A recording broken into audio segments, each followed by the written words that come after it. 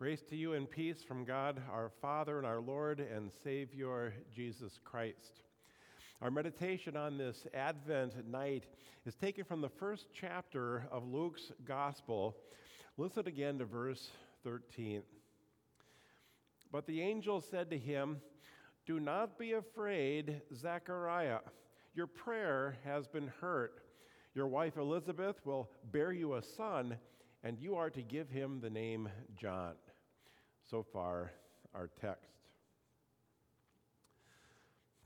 Some of you have been around long enough to remember a Duluth meteorologist by the name of George Kessler.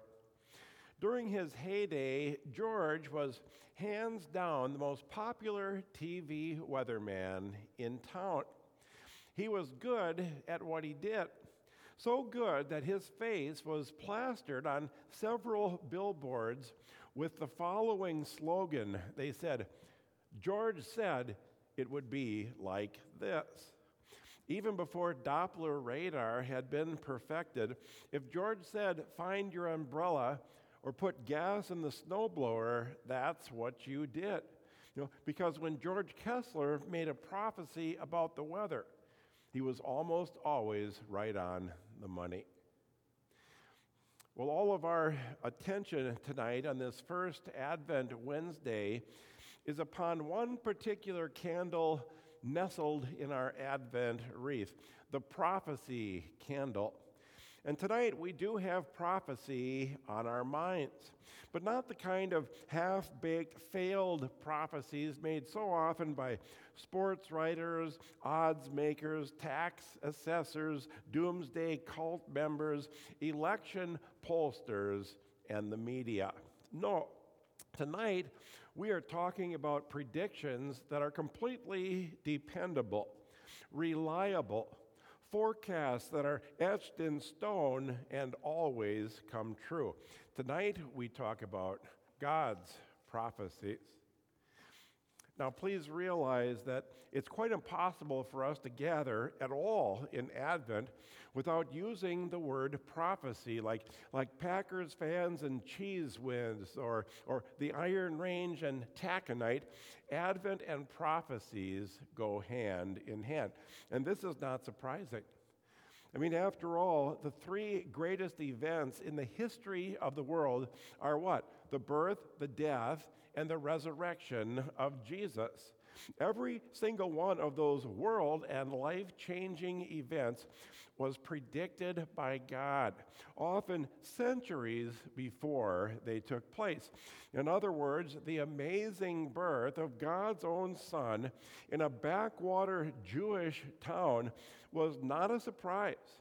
It wasn't coincidence or chance or fate or anything in between. It was predicted. It was revealed. It was forecast. It was written down. It was laid out on a blueprint long before the Christmas angels ever belted out their first Noel. It was all part of God's plan. You see, there's a reason why prophecy merits its own candle on our wreath tonight. And the reason is this: prophecies tell us something about God. What is this something? Well, first of all, prophecies tell us that God is in control, that God does have a plan, not only for our world, but also for your life and for my life too.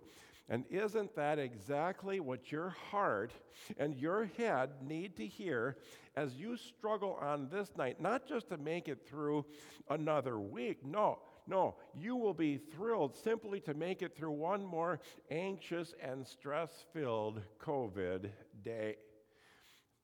God, though, and not a virus, is in charge.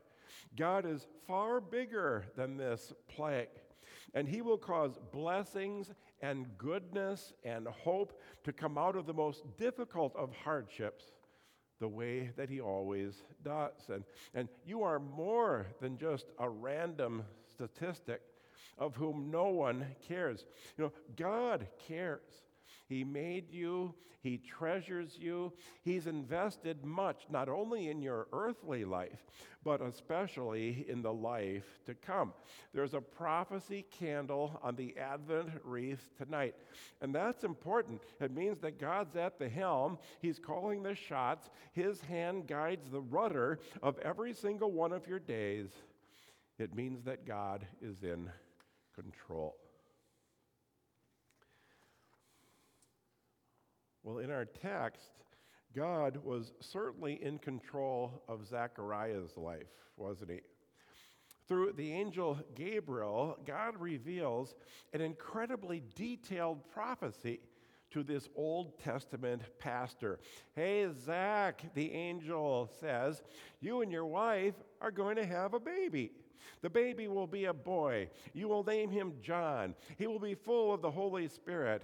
He will be a prophet. Not only will he be super cool, Zach, he will be great. The only thing that God did not tell Zechariah was whether to buy Pampers or Huggies. And every single word of God expressed by good old angel Gabriel came true, and then some. Of course it did. God's prophecies always come true. They do. I mean, can you think of a single one of God's predictions that have ever flopped? Hey, Noah, better put your raincoat on. And man, did it ever rain. Hey, Abraham, you're going to need a bigger tent to house all those grandkids of yours. And those children were born right on schedule, weren't they? Hey, David, I'm going to replace the pasture that you're standing in with a palace. And God did that too. Time and time again, it happens. Over and over, God's divine finger writes a prophecy in the sand of human history, and it happens. It always happens. God is in control. But prophecies also tell you something else about this God of yours. They also tell you that God loves you. Now think about this, because you know that as a parent, you deliver prophecies to your children all the time. You do, and you do it because you love them. If you don't get your Google Meets homework done right now, young man, you're going to be in big trouble. Don't put that red shirt and those white pants in the wash together. They'll turn pink. Or if you don't stop sending so many text messages, I'm going to give your phone to your sister. I mean, you predict the future for your kids all the time, and you do it to warn them, to instruct them, to give them the information that they need to be safe or successful. You do it because you love them. Well, God does exactly the same thing with his prophecies too. I'm going to send you my son. I will hide him in a manger. I will camouflage him with a human body. I will speak to you through his mouth. He will be smitten, stricken, and afflicted, pierced for your transgressions. He will be wounded for your iniquities, and I will raise him up on the last day. Look for him. Listen to him, believe in him, for he who believes in my Son will be saved on the last day. There's not any surprises when it comes to God sending you a Savior. That's not how God rolls. On the contrary, God went to great lengths to let you know ahead of time about the manger and the cross and the empty tomb. Why did God do all of that? One reason: he loves you. So prophecies tell you that God is in control.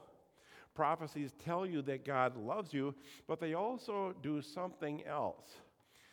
They also give you hope. Because you see, not all of God's prophecies have been realized yet, have they? There's still some that are on the back burner, waiting to happen. Would you like to hear a few of them? Listen, I tell you a mystery. We will not all sleep, but we will all be changed in a flash, in the twinkling of an eye, at the last trumpet. For the trumpet will sound, the dead will be raised imperishable, and we will all be changed. From the prophet Paul in 1 Corinthians 15.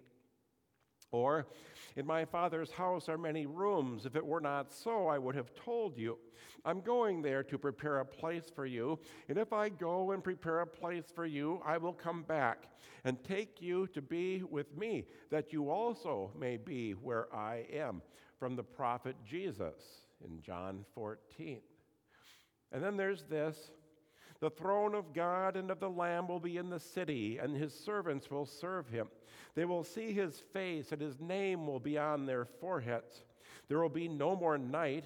They will not need the light of a lamp or the light of the sun, for the Lord God will give them light, and they will reign forever and ever.